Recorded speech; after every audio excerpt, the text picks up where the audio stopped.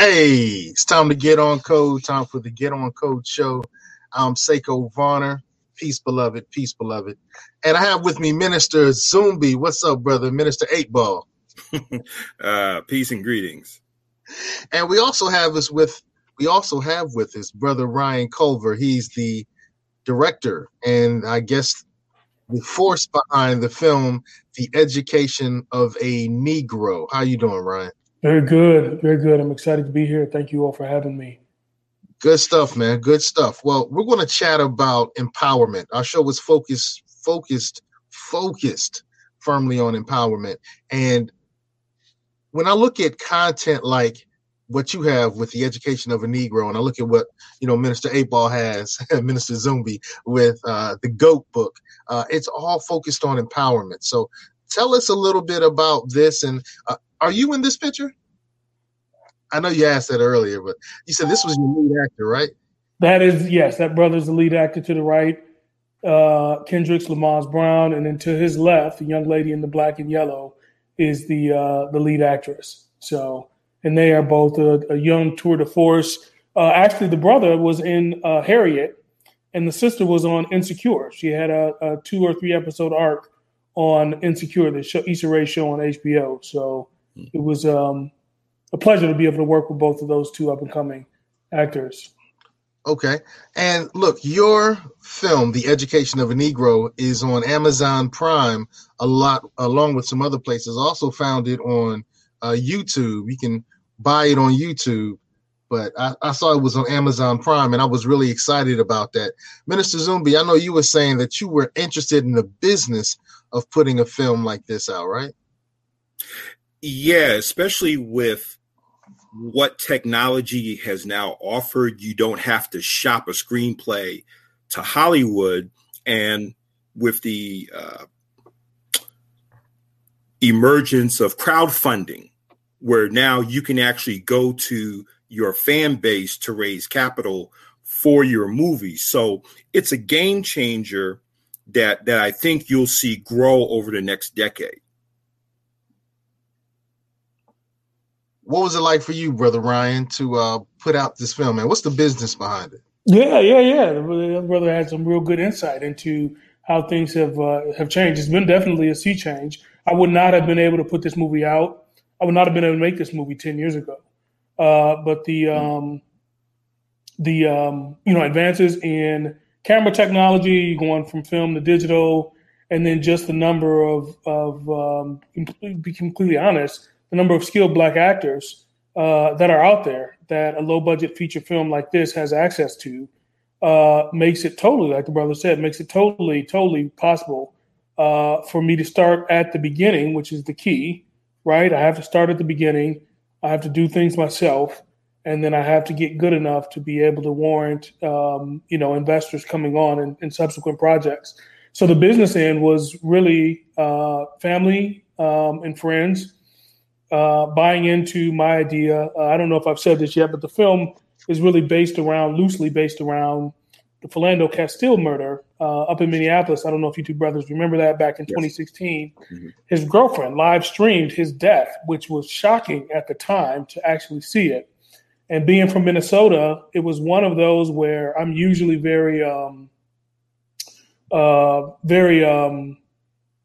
I'm not the one that believes that the cops are going to be held accountable. But for this one, I thought it was so egregious, there was really no choice. Of course, a year later, the officer is acquitted, surprising to me. And then I thought, you know what, I got something to say about this, how we're treated, our responses to how we're treated. And I'm not satisfied with another Facebook post and 100 likes. I need a message that I want to give to, frankly, to give to my people about this subject. And then I wrote the screenplay. Like I said, I got buy-in from my family. We kept it on a tight budget, and we were able to deliver a picture that, it's a low-budget film for sure, but people like it. And so that was kind of how we went around the business. And I didn't make this necessarily to make money. It was more of a love letter to Black people about what's been happening to us. Well, yeah, that Philando Castile situation was still, I still shiver when I think about that situation, because you're right. His beloved his beloved lady. I just stutter when I think about that situation. And I think that we're really set up in America for another similar result. I believe that Derek Chauvin is going to walk free. I think he's going to be celebrated, and I think he's going to be employed very shortly thereafter. Even though, the George Floyd's family just recently, as you were sharing, Minister Zumbi, received $27 million for his murder, I do believe that police officers going to walk. Or police officers, because it was a squad of them, 3 of them that were involved in that particular situation. And I've been dismayed by it as well. So you were so bothered by this Philando Castile situation, you decided to make a movie. That's different. Yeah. That hits different, man. That hits so different. Most people want to march. Most people want a Facebook post. But you made a movie. Yeah, it felt like, and I guess maybe just some of that is my nature, but it just felt like, and I don't begrudge anyone who decides to march or chant, that's not what I'm here. You know what I mean? I'm not saying that's wrong. I'm saying for me, I felt like a movie would be much more powerful message on what's been happening, how it's been happening, and what kind of needs to be done about it. Yeah, and that graphic. I live in Dallas now, and our brother Botham Jean. Another tragedy, right? To just see what the brothers eating ice cream and getting ready for bed, and a cop busts in and decides that he's robbing her, and it's not her house, and I think she got 7 years, which seems weird, right? I mean, drug dealers get more than that the first time around, so. Yeah, it was to me, Seiko. It was.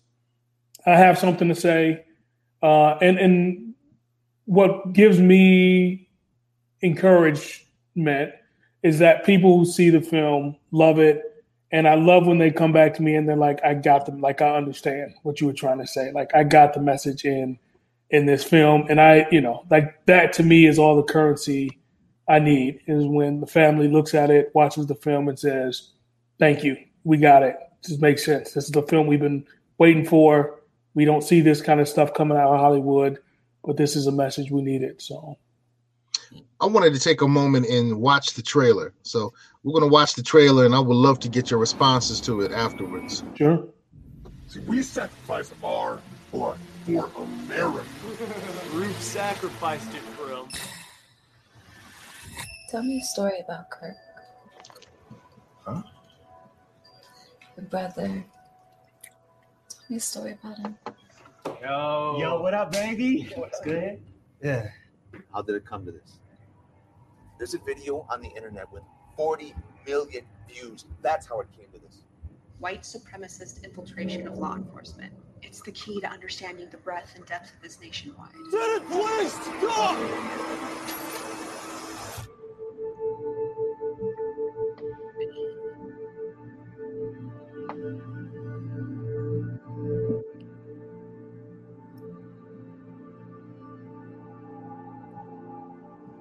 My brother took his last breath, scared and confused in the hospital room.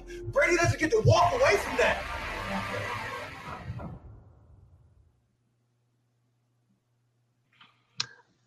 Wow. That's wow. All right, so I know you can't give away the goods. We want people to buy the movie.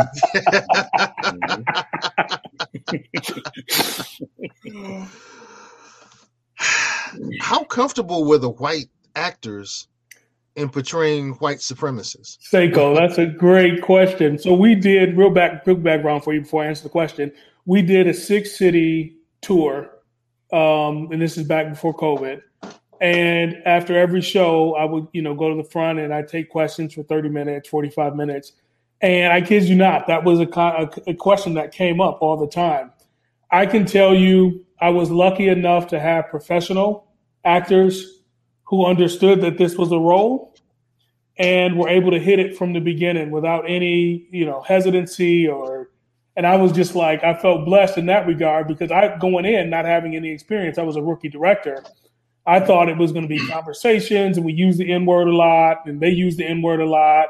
And the brother right there in the guy right there in the picture is, he's the villain. Like I said, I'm not going to give it away, but he does some really, really bad things, and he couldn't be a nicer guy. So I felt lucky that I had good actors out in LA who understood that this is a role, and that good actors can inhabit any role and figure out what they need to do to get the job done. So I was lucky in that regard. But everyone asked that question because they're like, man, I have to say this, and this seems really uncomfortable. And there are a couple of uncomfortable. I don't know if you guys have seen the film yet, but the opening is very uncomfortable. And we were just lucky enough to get actors who didn't have any issues with that. And on the trailer, at the end, this is probably the comment I get the most a lot from brothers, is that Kenny, who's the main character, says, my brother died alone in the hospital, scared and alone in the hospital room. And you think I'm just going to let Brady get away with that. Like, that's not good enough for him, right? Like, I don't need a check. I don't need a guilty plea, right? You harm my brother, somebody's going to pay. And it's that simple for him, right? Like, it's that simple for him. And that's part of the, like I said, I'm not going to give it away, but that's part of kind of what drives the plot forward is when he kind of gets to that point where he's saying, you know what, enough is enough, right? If I have to die, so be it, but I can't let my brother, go out like this in vain. So. Do you think that we're getting to that point? So I think we have much more faith in the justice system in 2021 than the justice system deserves. I think, because this is really, America is really all we have. Most Americans, the majority of Black Americans, legacy Black Americans have been cut off for 400, 500 years. So there is no other home to go back to.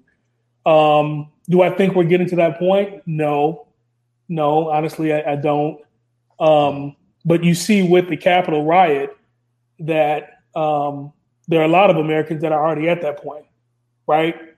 When they want something, I mean, who would have ever dreamt that the riot would be under siege, or the Capitol would be under, U.S. Capitol would be under siege from armed white supremacists? Did either of you ever think that was possible? I didn't. I have to admit, I thought it was possible, but I didn't see it coming. I didn't see it coming is vividly, and I wasn't surprised when it happened, but I didn't see it. I thought it would have happened much sooner. I really thought it would happen much sooner. And so I didn't see it coming when it came. I really thought things would have happened on Election Day. Okay, so yeah, you mean just in relation to Donald Trump, and he was egging them on and trying to get that started. Yeah, I definitely could have seen that, but to me, it was just like, oh, okay, this is, they're saying this is normal, and they want something and they're not getting it, and so they're going to use guns and nooses and bombs and to get an election result. So, This is crazy. Now, it looks to me like you have multiple trailers. So I just saw a trailer. As a matter of fact, I was just playing it in the background while you were talking. I'm going to play this time with the volume, and let's talk about it afterwards. Yeah. What I do and don't mean.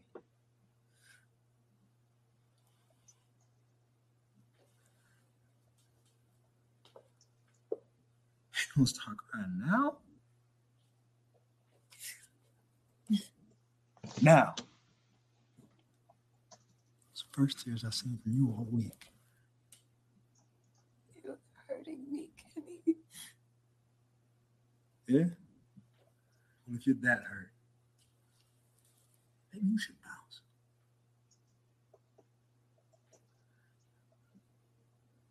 What does that mean?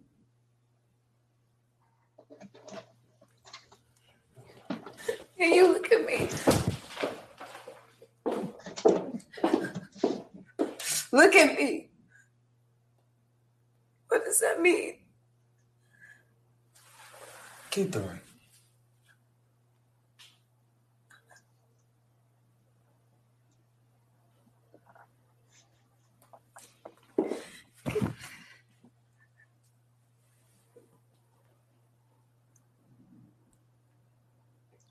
I know he was your brother, but I love Kurt too.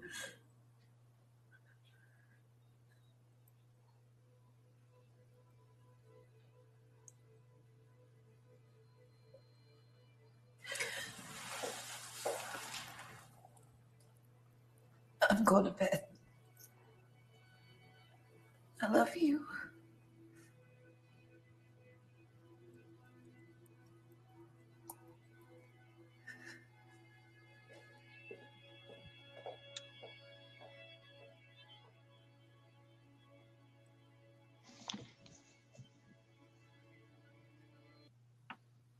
All right, give us the goods on this one, man. What just happened? Yeah, what did we just yeah. see?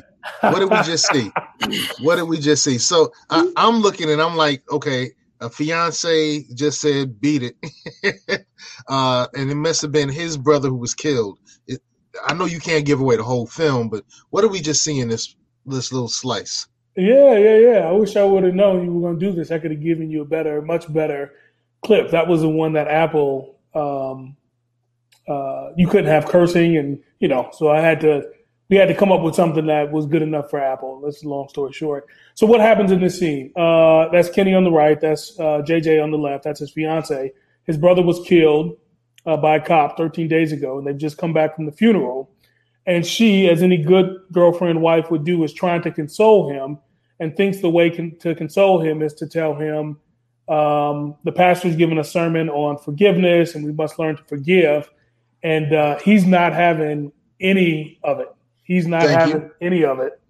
And she is, when she kind of is taken aback when he kind of starts cursing and telling her that, I don't want to hear that right now. And I'm not in the mood for that. This has happened too many times for us to keep just saying, forgive. And she continues on.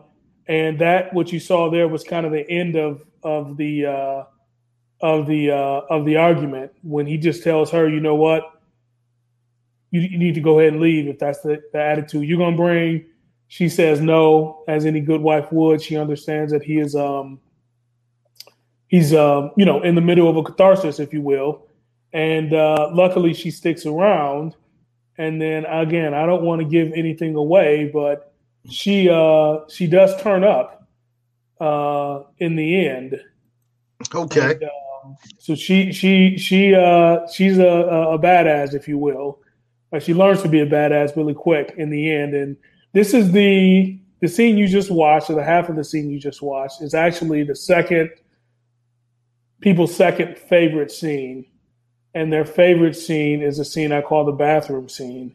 And again, I won't give that away, but there's a twist that usually shocks everybody in the bathroom. All right. This is usually people's second favorite. The funeral scene is people's second favorite scene. All right. What's happening in this scene? The funeral scene, right? It looks like to be a couple in a car.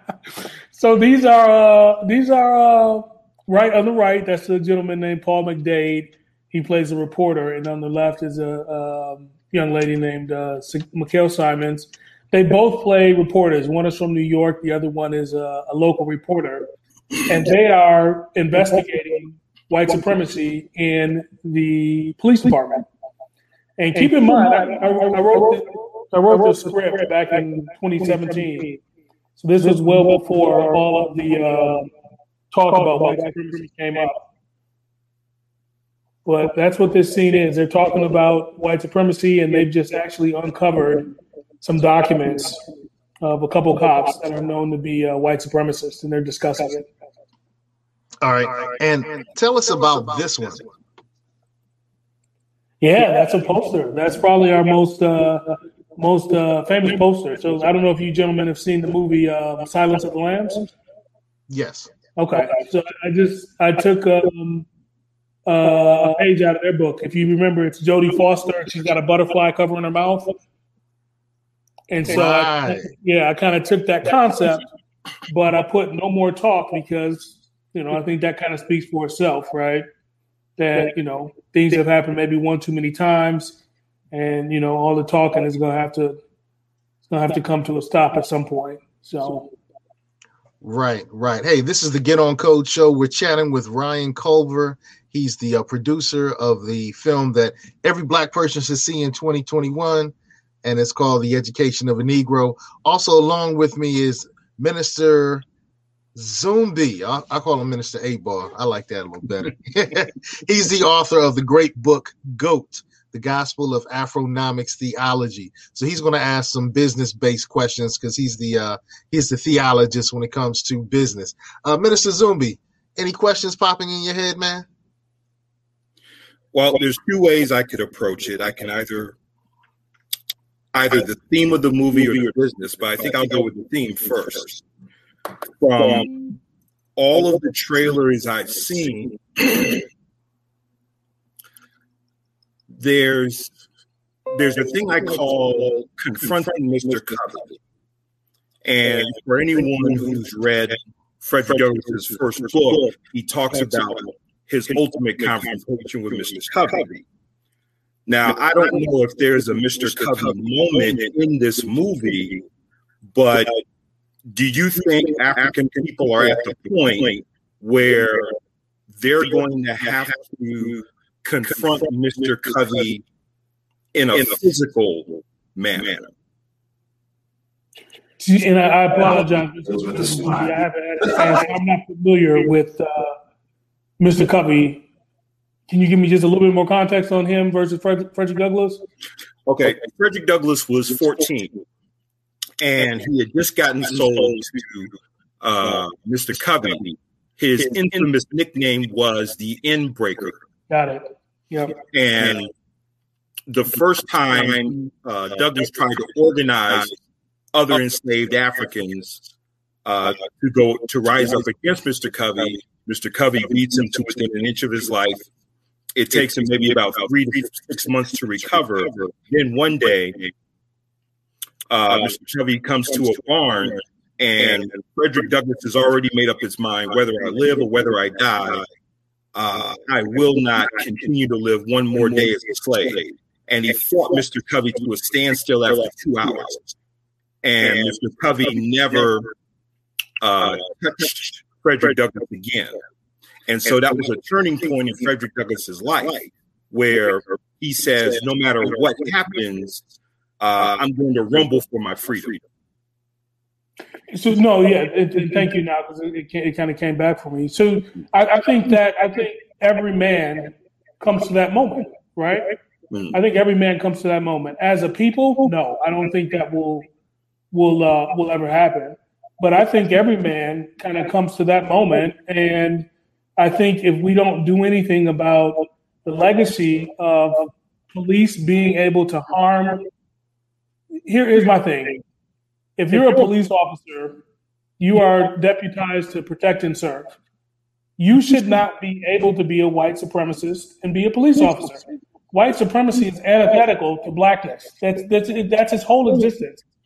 And so if you're allowed to be part of a group that wants to violently oppose Black people for nothing more than their skin, and you're also a cop, I personally don't reconcile those two. And so once you become a threat to me, you're a threat. And the Halloween, you're wearing a Halloween costume at that point, right? I'm not a criminal. I'm probably like you two gentlemen. I know who I am. I'm not a criminal. I'm a law-abiding citizen. But I'm not going to be terrorized by somebody wearing a Halloween costume, who wants to be a white supremacist and wants to harm me. And so, like every other American, I have a God-given right to defend myself. And if you're a white supremacist and you're threatening me or my family, I have every right, just like Frederick Douglass did, to defend himself. And that's kind of where I stand on that. And to be perfectly candid, that should not be a controversial position. I mean, do either of you think that that's controversial at all, given our history in this country? It's only controversial if, there's an old saying, ain't no fun when the rabbit got the gun. Sure. That's true. And so what I think is beginning to happen, and I'm thinking back to our warrior ancestor, Dr. Khalid Muhammad, who had no issue confronting the enemy on a physical realm. I mean, we've seen it during his days in the Nation of Islam, and we've seen it during his days in the New Black Panther Party.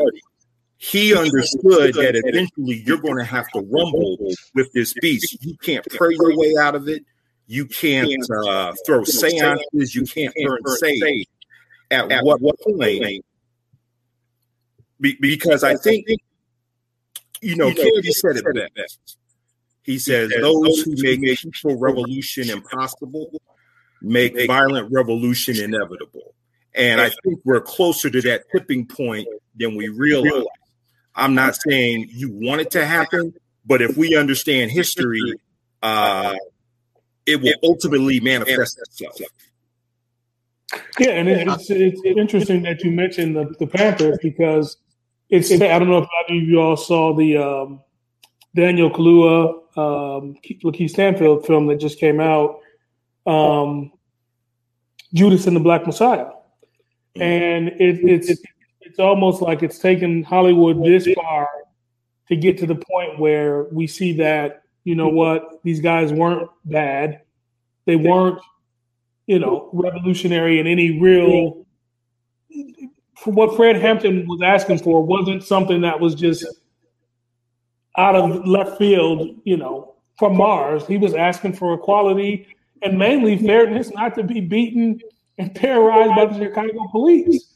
And so it's just like, is it that crazy of an ask for Black people to ask America to not have police physically terrorize us? I don't see what's controversial about that point.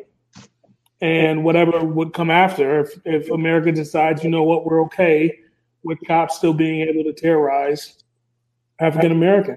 I saw the George Floyd video 16 hours after it happened. And I just watched him urinate on himself. I watched him finally call out to his mother. And then I watched him give up the ghost.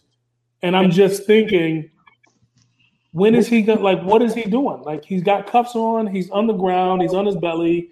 You got 15, 20 people there begging you to let him up. His nose is bleeding. And the cop is just oblivious to it. And I'm thinking, is America okay? Is America okay with this? And then, of course, we saw the fallout, which surprised me. I would not have expected a race riot of that magnitude to have ensued across they were rioting in Japan. It was just like, wow, this has consumed the whole world. So that was surprising to me. But again, I just come back to America and thinking, is what Black people are asking for, is it that controversial? It doesn't feel controversial to me, and I don't know why people make a controversy if people are like, hey man, I don't like that you can be a white supremacist and put on a cop uniform and then kill me and then have the state protect you as a cop. I just don't see what's difficult for people to comprehend about Black people's concern about that, ongoing concern. So, hey, we're chatting with Ryan Culver, and he's the producer of the great groundbreaking film, The Education of a Negro. And we were just talking about the George Floyd situation. And what's interesting about that is I just said in a tweet a few days ago that this ends when we won't accept it anymore. This ends when we won't accept it anymore. Because it's my position that, Derek Chauvin is going to be allowed free. He's probably going to be employed. He's going to be celebrated. I think it's about to happen again.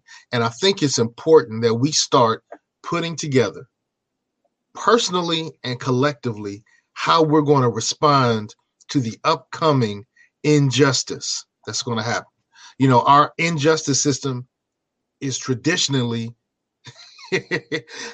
benign neglect, and we're going to let anybody get away with harming us. That's been a tradition of our injustice system.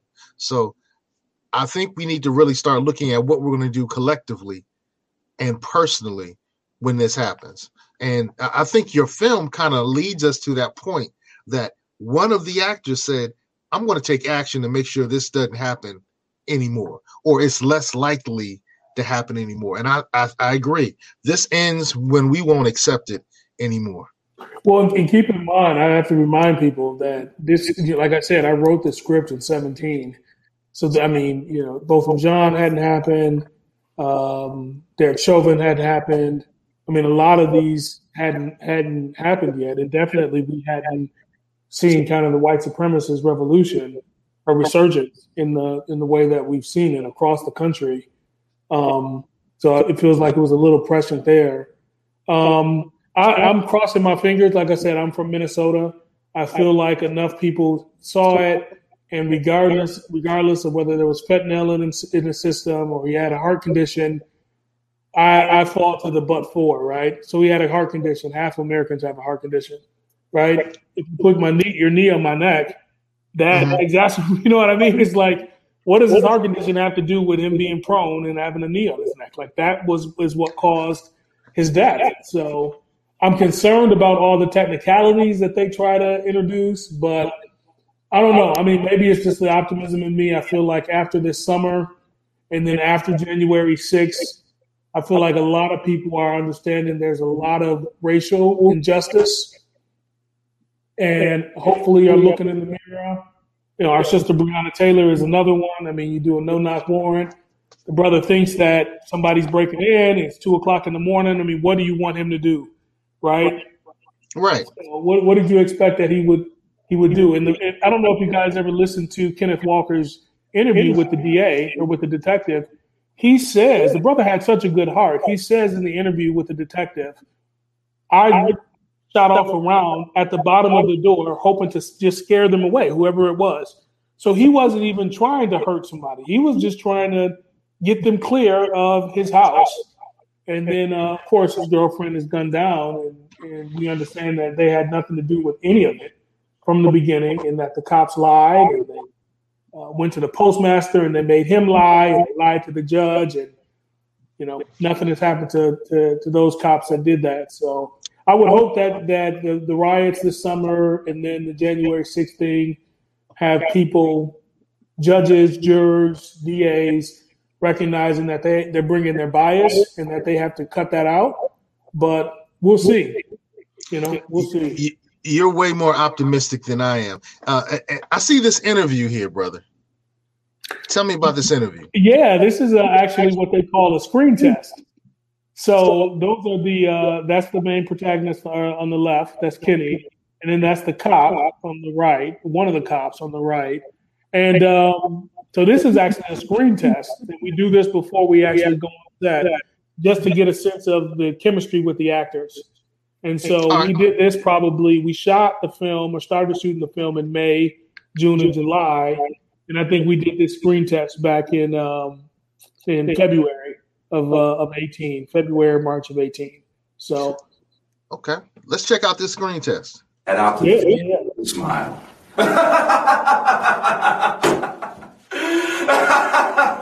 You think the Italians or the Jews will let that happen to their boys? Hell, even a wetback knows a business transaction when he sees one of the gentlemen I was working with on casting told me that if you give an actor direction during an audition and they don't do it, it's either because they can't or they don't want to. Either way, you don't want them on the set. And I remember giving Mike some specific direction here that I wanted a much more hearty, sinister laugh, like you were trying to agitate or aggravate Kenny, played by Kendrick Brown, opposite him to violence. And he said, okay. And I said, action. And then they got to the point, and he nailed it. And I knew then I had my detective. Right now, detective. Let's just say I'm no longer here under a law enforcement capacity. This is,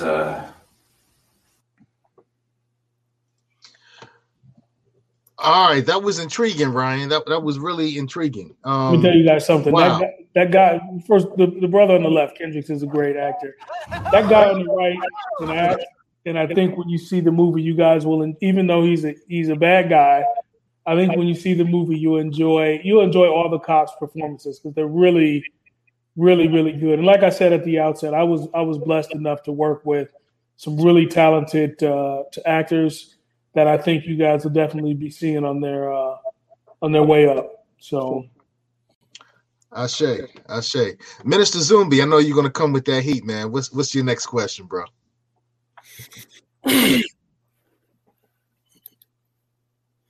I guess the only thing I have to say about it is, and I keep going back to history.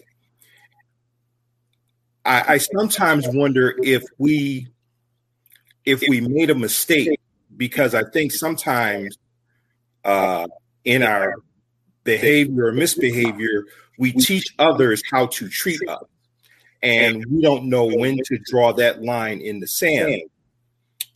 When the brother was talking about the scene where, with the pastor talking about forgiving,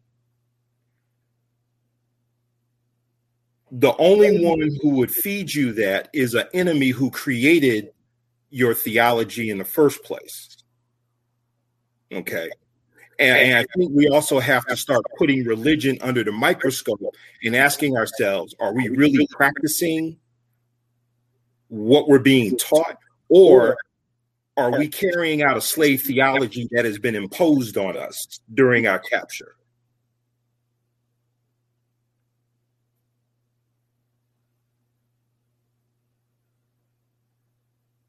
So yeah, for the as far as the religion part, Minister Zumbi, I feel like people watching this interview will be like, I don't have a reason to watch the movie. You just told me everything that happens in the movie. But there is a scene in there where what you just talked about, where do we get our religion from, comes up. And that's part of the discussion and part of, I think, what pushes the plot forward in Act 2. So yes, I want people to watch this. I want people to watch this interview and then go watch the movie. So I'm kind of smiling and maybe dancing around your question without trying to give away too much. But I will say that comes up, and I don't know if you had a chance to see it yet. I'd love for you to watch it and maybe just give me some of your feedback, because I think a lot of the things you're probably going to bring up are covered in this movie. And I think there are a lot of questions that people, legacy Black Americans are asking ourselves, right? And I tried to hit on those and then present them in an entertaining but an educational way. That's why I called the film The Education of a Negro, to make people think. So interesting. I pulled up some of the pictures from the film. So tell us about who we see in these photos. Yeah. So on the left, that's like I said, Kendrick Lamar Brown. He's the lead actor. This was our premiere in LA, so it was a while after. You see he's got the whole Bob Marley thing going on. That gentleman is I'm telling you guys, he's a fantastic actor. He's a rapper also, just a really A1 creative. And then on his left is Mikhail Simons. She plays a New York Times-esque reporter who kind of comes down to Minneapolis to investigate both the trial and then also investigate white supremacy within the police. And so she's kind of breaking the story. And actually, I can't give away too much, but yeah, she plays a central character. That guy on the right is our DP, director of photography, named Nick. I don't know why his last name is escaping me right now. I should know it, but Nick was a great DP, a young DP, first time DP, but excellent eye. People love the cinematography in the film. So if you guys have a chance to see it, I mean, the shots that he was able to put together on a low budget that we had were phenomenal. And then that's his father on the right. These two sisters. So on the right is our lead actress, Alyssa Murray. She's fantastic. Again, for all you who are listening, please go and watch and support the film. We need that support. You will not, when I say this, I mean this. You will not be disappointed with her performance in the film. On her right is her agent. That's her agent that was with her at the that's her agent there on her right at the premiere. Okay. On the left is a gentleman who had a small part, Dario Lee. He's a good up and coming actor, and then that's his homeboy with him who came to the premiere. Dario is a great up and coming actor, a good basketball player as well. That's our poster, man. This guy shows up 6 times in the film. I'm not going to tell you any more than that, but you want to see the film? This guy shows up 6 times. Every time he shows up, it's murder. Every time he shows up, it's murder. Rob Francis, that's one of the officers, one of the white supremacist officers. I can't give away who she is, but I would say watch the film. You'll love her performance. She's in it for maybe 5 minutes, but she keeps your attention. And she absolutely steals the opening scene. She's keeping attention, definitely. Okay. Yeah, that's Nomsa Mlambo. We talked about her before. Okay, I just had to take a second. Okay, okay. That's the detective. That's the guy you see. We talked about. He was in the screen test we talked about. That's Mike Marinaccio, really good actor. So this young lady, Maggie Cheerless, actually plays a black conservative reporter. And when you see the film, you're going to be very angry with how she talks about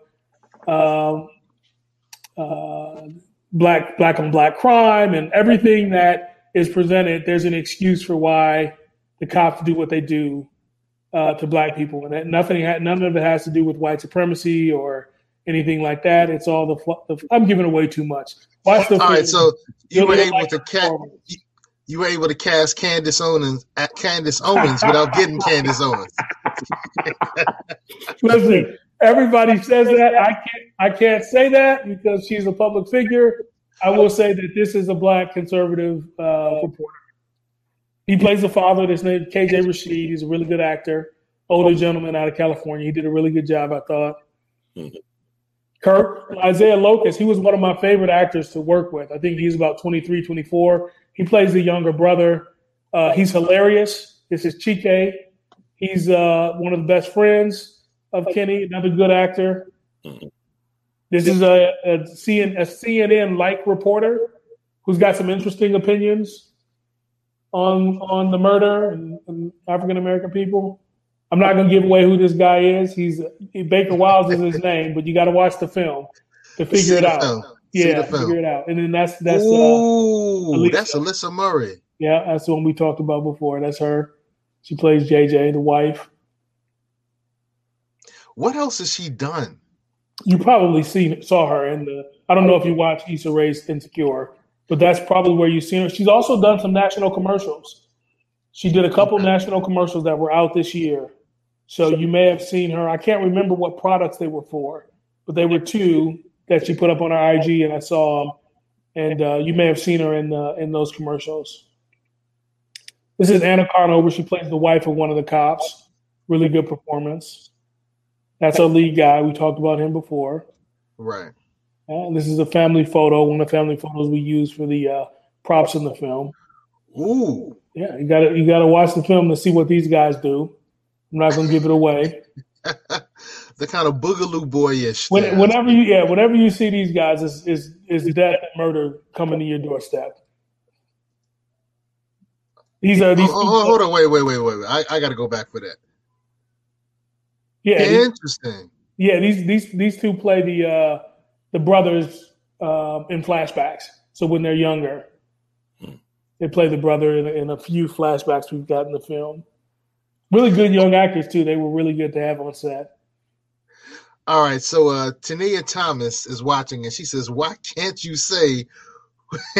Why can't you say?" But you know what? Maybe she needs to know how to watch the movie. So tell Tania how she can watch the movie. Oh, so she wants me to say more about it because I'm advertising. Well, so here's the problem, right? If I give away everything, then I just, you want people to watch the film. So she can watch it on Amazon or on Apple TV. She can watch it on YouTube, and then we're also on Google Play. So, and it's $1.99. It's it's basically peanuts, but I guarantee you'll feel like it's worth it. And if she's got a specific question for me, I'll be more than happy to answer. But I know some people like to figure things out, right? They don't want to have everything given to them. They want to watch the film and kind of watch the twist unfold. So, right, I'm sorry, Tania. And hopefully we said your name right, Queen. So you can also rent it on YouTube. That's right. Yeah, just go to YouTube if you've got an account. I think it's $8 on YouTube. I think you can get it the standard def for $99. You probably want to get the HD version for $1.99. But yeah, we tried to go everywhere where we thought our audience would be, and we tried to make it a price point that was not too heavy on on the pocketbook. Well, how does that business model work? I know that Minister Zumbi is always interested in the economics of things. How do you profit by placing your film on YouTube? So it's you got to it's not free, right? So we're going to get paid every time somebody buys it on YouTube or on Amazon or wherever, and we take a split. It's a different split with every platform. So I think Apple we get like 65 or 70%. Don't quote me on this. I'd have to go to my model. Amazon I know is 50-50. I think YouTube is like 60-30 or 60-40. So it's basically like movie tickets, right? I mean, when you go to the movies, you buy a ticket, a portion of that goes to the theater, and then a portion of that goes back to the studio who made the movie. It's kind of the same business model that YouTube and these other platforms have put into production, except it allows a guy like me to make a film and have it seen by people all over the world without having to go through, a traditional studio. So, and then to come on platforms like this, and, I thank you, brothers, for having me on to be able to talk to your audience and get sisters like Tania to get interested in watching and hopefully enjoying the film. Now, you also did a screening. I used to do screenings with some of the content from Jason Black and Tariq Nasheed. I think we've screened all of Tariq's Hidden Colors films in Norfolk, Virginia at a theater that we used to rent out. And we did 3 of Jason Black's films. We did Gentrified, we did 7 a.m., and we did one of his other films. What was the process like for you to screen a film? We had to do a concept that they call four-walling. So you have to find the theater. Most of the time it's going to be an independent theater. And then you contact them and say, hey, we got a film. We'd like to show it on this day or that day. How much will it cost? Some of the outlets wanted to do kind of a split. We thought, just give us your base price. We'll drive traffic, and then, we'll keep the net over what it cost us. So we did that, and it wasn't too difficult. Again, you look it up and say, hey, we want to come here. Here's a theater in Virginia or Texas or Minnesota or New York or wherever you want to screen. And usually they're more than happy to work with you because they've got a opening on Wednesday or Thursday or a Saturday afternoon or whenever, and it's money in their pocket, and then you get a chance to have your fans see your screen on the big screen, see your film, on the big screen. And I will say this. There's definitely a difference between watching your film on the big screen and watching it in your home or on your computer. So it is. And experiencing it when I screened it, I would always sit in the back and just wait for the moments of where people laughed or they kind of gasped. And sometimes you're right. You're like, I know that they're going to do that there. And then sometimes you're totally off. You're like, that wasn't a laugh line, but everybody laughs and it's consistent. And you're like, oh, people found that part to be funny. So it's always interesting to me to just sit in the back for a couple hours and just listen to people's reaction. I mean, we're here in Dallas when we first screened it. I can't say much about that final scene, but there's something that happens. And when it happened, all the sisters in the theater said, oh, no, he didn't. And again, it was one of those moments where I felt excited that I could get the audience to emote like that. So as a filmmaker, you kind of like those moments. And that was one of those moments. So. Good stuff. Good stuff. Well, Minister Zumbi, once again, he's the brother who put out the book, The Gospel of Afronomics Theology. You can buy that. I bought it at my local bookstore. You can buy it on Amazon and other places like that. I know you have another question, Brother Zumbi, but before we do that, I want to bring everyone's attention to my services. I provide money for real estate investors throughout the United States. We can do 90% of your purchase price and 100% of the repair costs. So it's 90% of the purchase, 100% of the rehabs. This is one of the properties that we recently worked on. We purchased it for $96 and needed $60,000 in rehab. After repair value, it says $227K. It's actually closer to $229. $233K. It's going to go on the market soon. So if you're a real estate investor, holler. give me a call, 757-932-0177, 757-932-0177.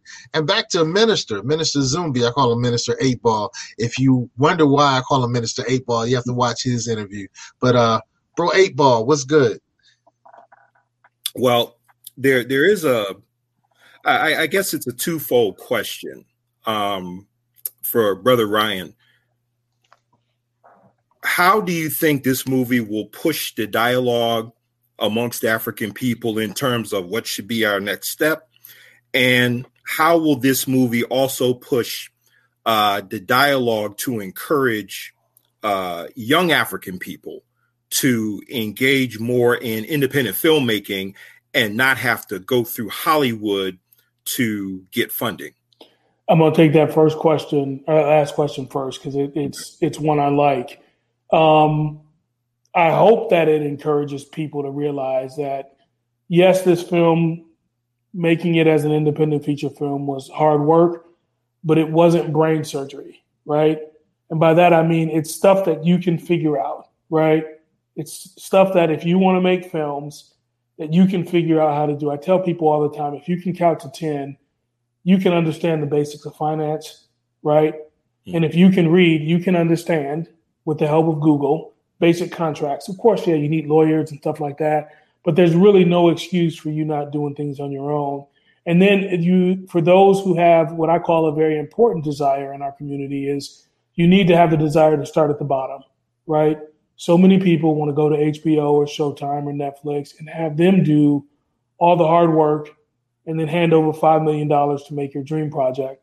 And as an entrepreneur, I just don't understand that mindset, because that's not how Netflix survives, right?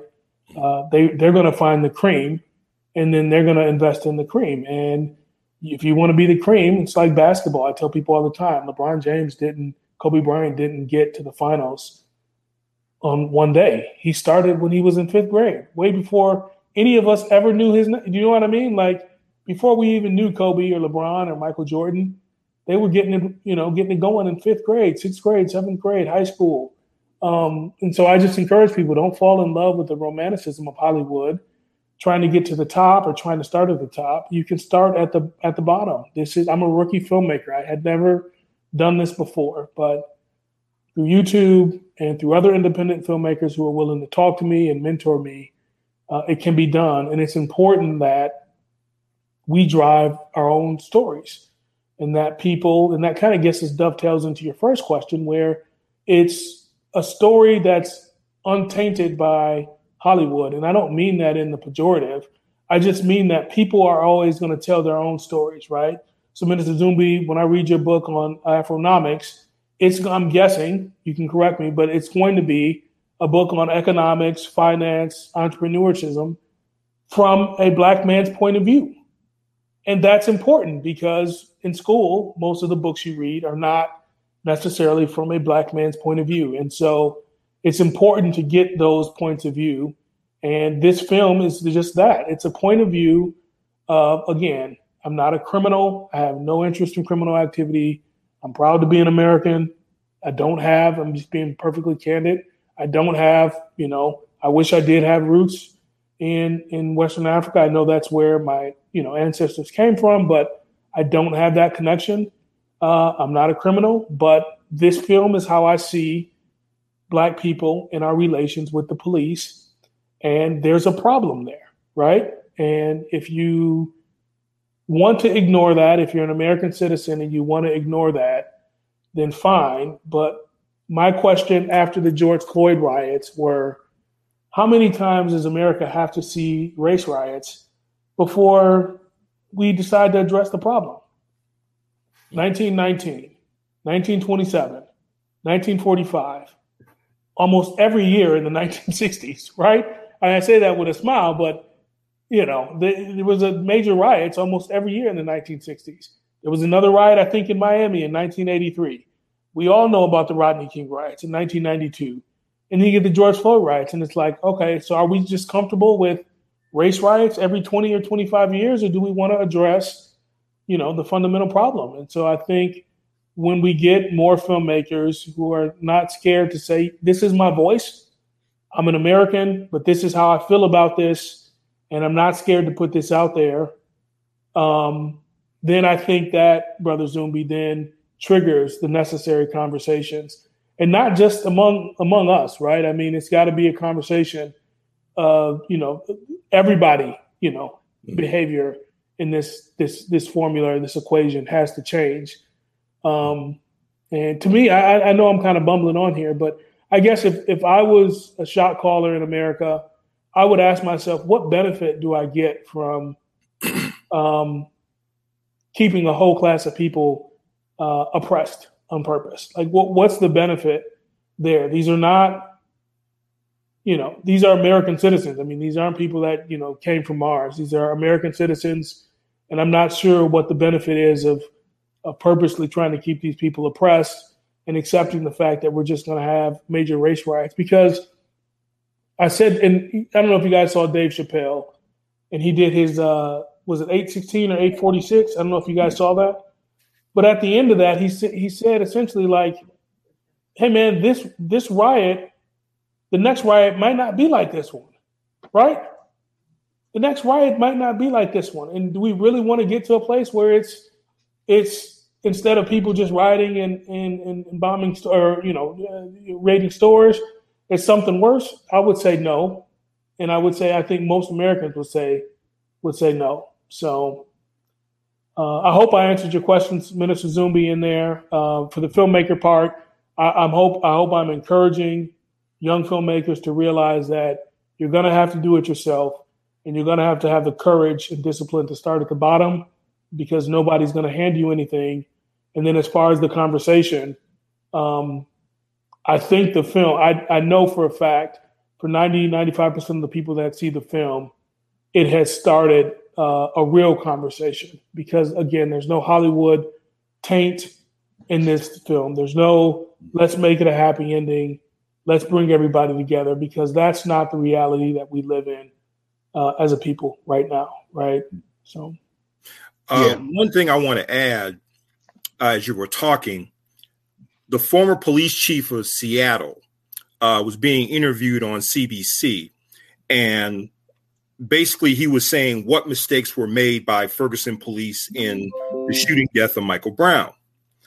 The one thing he said is that there is a fear of culture from the academy all the way into the police force, where officers are taught that there are certain neighborhoods and certain demographics that already trigger fear. So let's say you're triggered by this fear, and then I had another police chief I was having a conversation with, and he just tells me that he personally knew that there were officers on the force who were self-medicating, and he didn't go any further than that, but I had an idea of what he was talking about.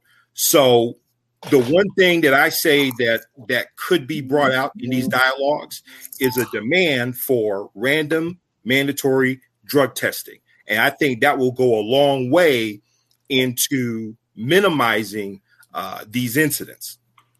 Well, and that shows my ignorance, because I would have thought that police officers were already drug tested. But I mean, you give somebody life and death power, right? And you would think that would be a normal thing. If we're going to give you special powers to take people's lives based on your judgment, then what better determinant of that judgment is whether or not you choose to break the law in using illegal substances. I'm shocked, Minister Zumbi, to find that drug testing is not standard for all. I mean, we drug test athletes, right?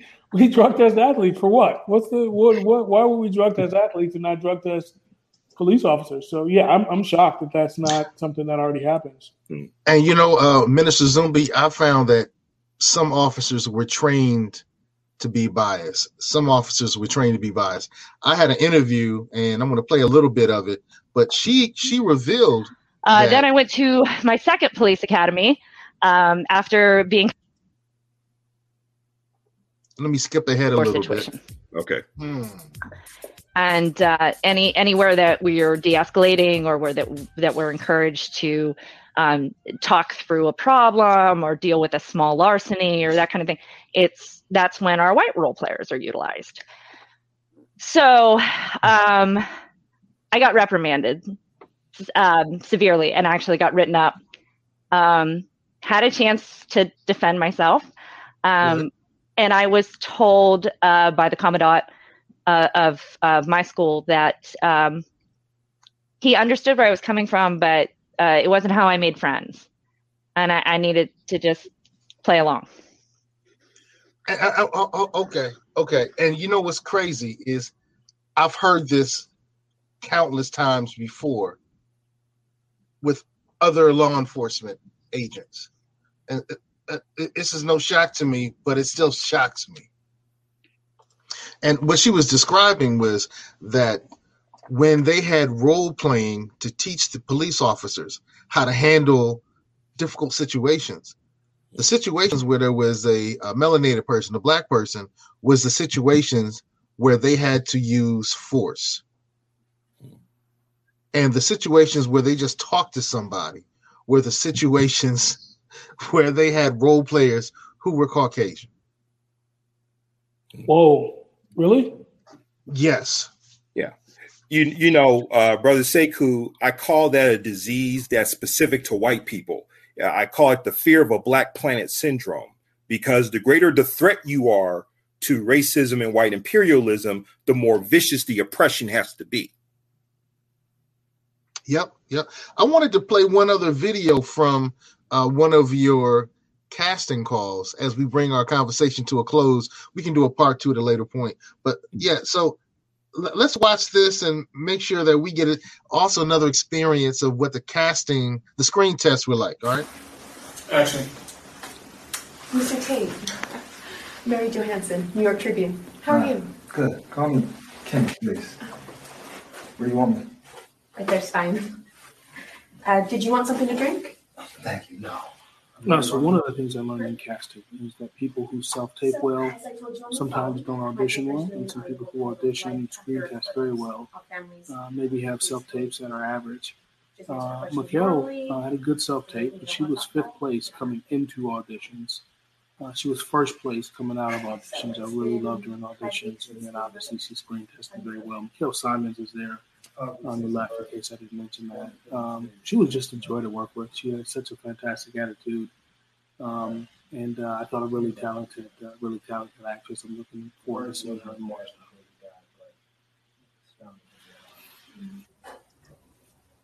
A good thing with the trial. That's very interesting, man. That's very interesting.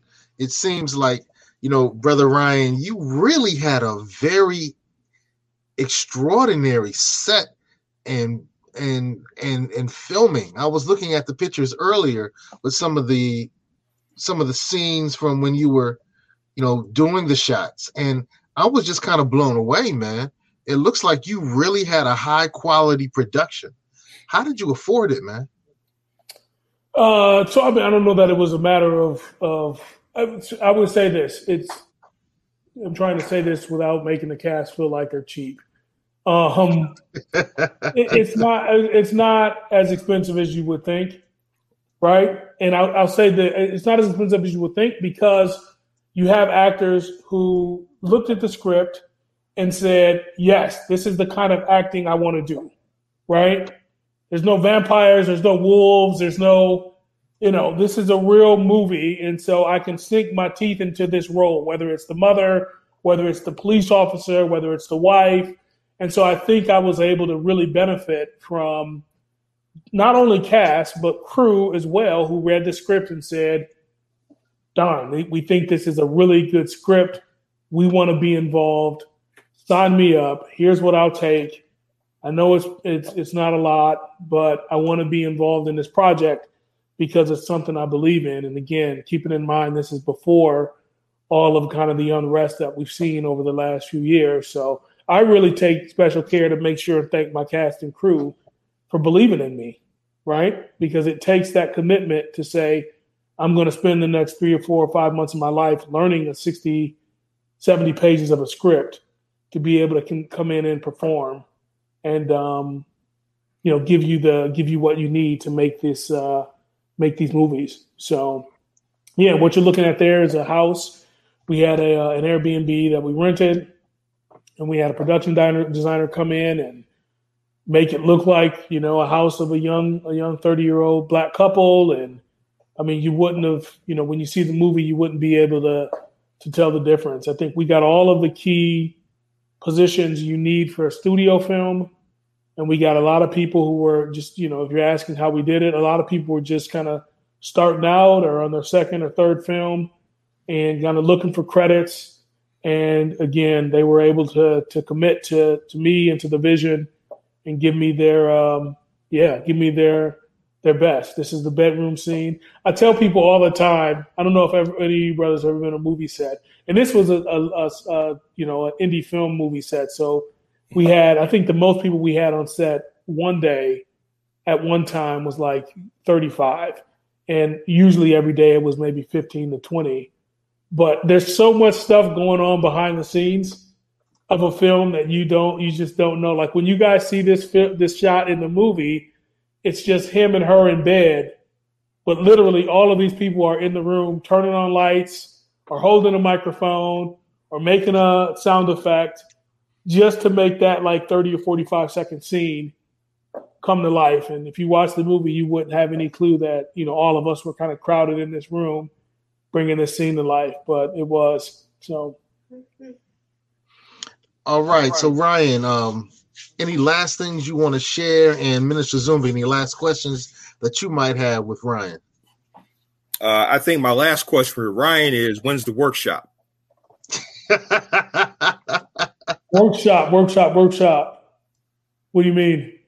Well, basically to teach us how to. Yeah, for sure. Yeah. Oh, of course, I would love to. One of the things, Minister, I'm glad you bring that up, Mr. Doom, because what I found on the way in developing this film is that everybody wants to charge for stuff, and I just feel like, not just us, but just everybody in Hollywood, consultant this, consultant that, come to my workshop. It's $99. I'm like, you made one movie. Why would I give you $99 to?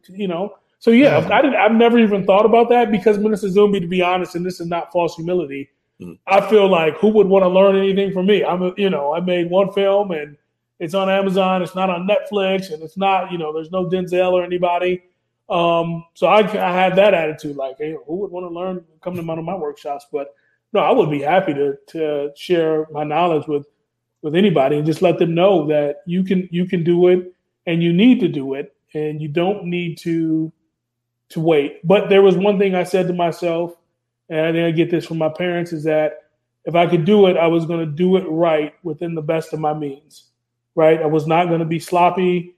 If I was going to make this film for the family, then I wanted something the family could be proud about, whether that was in Seattle, Florida, New York, the UK, that they could say, you know what, this brother took his time with this film. You showed some of the screen tests. He cast it well. He wrote it well. And even though there's no stars and it's an indie film, it's a film that we can enjoy. So I guess that's my last word. I really hope the family likes it and gets a chance to enjoy it. And I appreciate you brothers having me on the show. Wow. And we're looking on your Facebook page right now. And here's that scary fella. He's going to light up here in a second. Yeah, there he is. All right. And, well, Hartsco, Hartsco. Tell us about that before we close, man. It's a family. I took the middle initials of members of my family, rearranged them, and made it into that name. And they didn't even know that. It took them 20 minutes to figure it out. So, but that's that was the brand. I took the middle initial of each of my family members and then just arranged it into a name that sounded cool. So that's the story there. Well, I love what I'm seeing, man. And people can go to the Facebook page, The Education of a Negro. And of course, when I hear that, I think of the Miseducation. Sure. Yeah. And I'm not just talking Lauryn Hill. No. I'm talking about the real one, our brother Carter G. Yeah. Right. Yeah. Right. And I also think of The Education of Sonny Carson. I saw that film. You know what? I saw they have that film on YouTube, and I watched it because it came up when I was doing like history of the name of this film, and it came up, and I was like, I never heard of this, Education of Sonny Carson, but I saw the film. Yeah, I saw that film. Yeah. All right, now I see you're on Apple TV, Amazon, YouTube. Was that Vudu, Google Play? Google Play. And people can buy the DVD? If they get the DVD, it's only $5.99, shipping included, and you get a bunch of extras. So you get director's commentary, you get all the screen tests. Essentially, you get part of the workshop. I'm taking you through, how our actor interviews, how we did everything. So it's if you've got it and you want to support, it's just another way for people to be able to support. So. All right, we'll check everything out here on his Facebook page. I like this particular image. And we've been talking with Ryan Culver, the producer of The Education of a Negro. We've also had back on the show, a friend of the show. I guess he's becoming like a fixture in many ways. Minister Zumbi, the author of The Gospel of Afronomics Theology. So we want to say, everyone, go check out the movie. I'm going to check it out with the wifey. We'll sit back and check it out probably on Google Play. We'll probably watch it there, maybe on YouTube. But we encourage each one of you to get on Code and to watch this. So Get on Code show was strictly about empowerment. And I believe that films like this, content like this, can help us empower ourselves to deal with situations that, like the situation coming up with Derek Chauvin, and the miscarriage of justice that the Congressional Black Caucus did. That George Floyd Act would not have prevented George Floyd's death. And we're celebrating these congressional people. The Congress failed us. America has failed us. The Congressional Black Caucus has failed us. That's my position. So we need to get on code economically. In terms of content, we need to get on code. And Brother Ryan, it looks like you're on code with this one. We need to do something. And as I said before, this will change when we change the way we respond to it. So it's time for a different response. And hopefully this movie will be thought-provoking, so we'll say no more talk.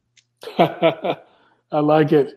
I appreciate you all having me on the show. This is very informative. And I'm hoping your viewers like the film. Good stuff. All right. Take care, everybody. Peace. Peace. The show was brought to you by Positive Vibes, our consulting service. We do credit fixes. We do tax resolution. We lend private money and debt consolidation. So if you need some of these services, we're waiting here for you. Credit fixes, tax resolutions, private money, and debt consolidation. Make sure you call Positive Vibes Incorporated.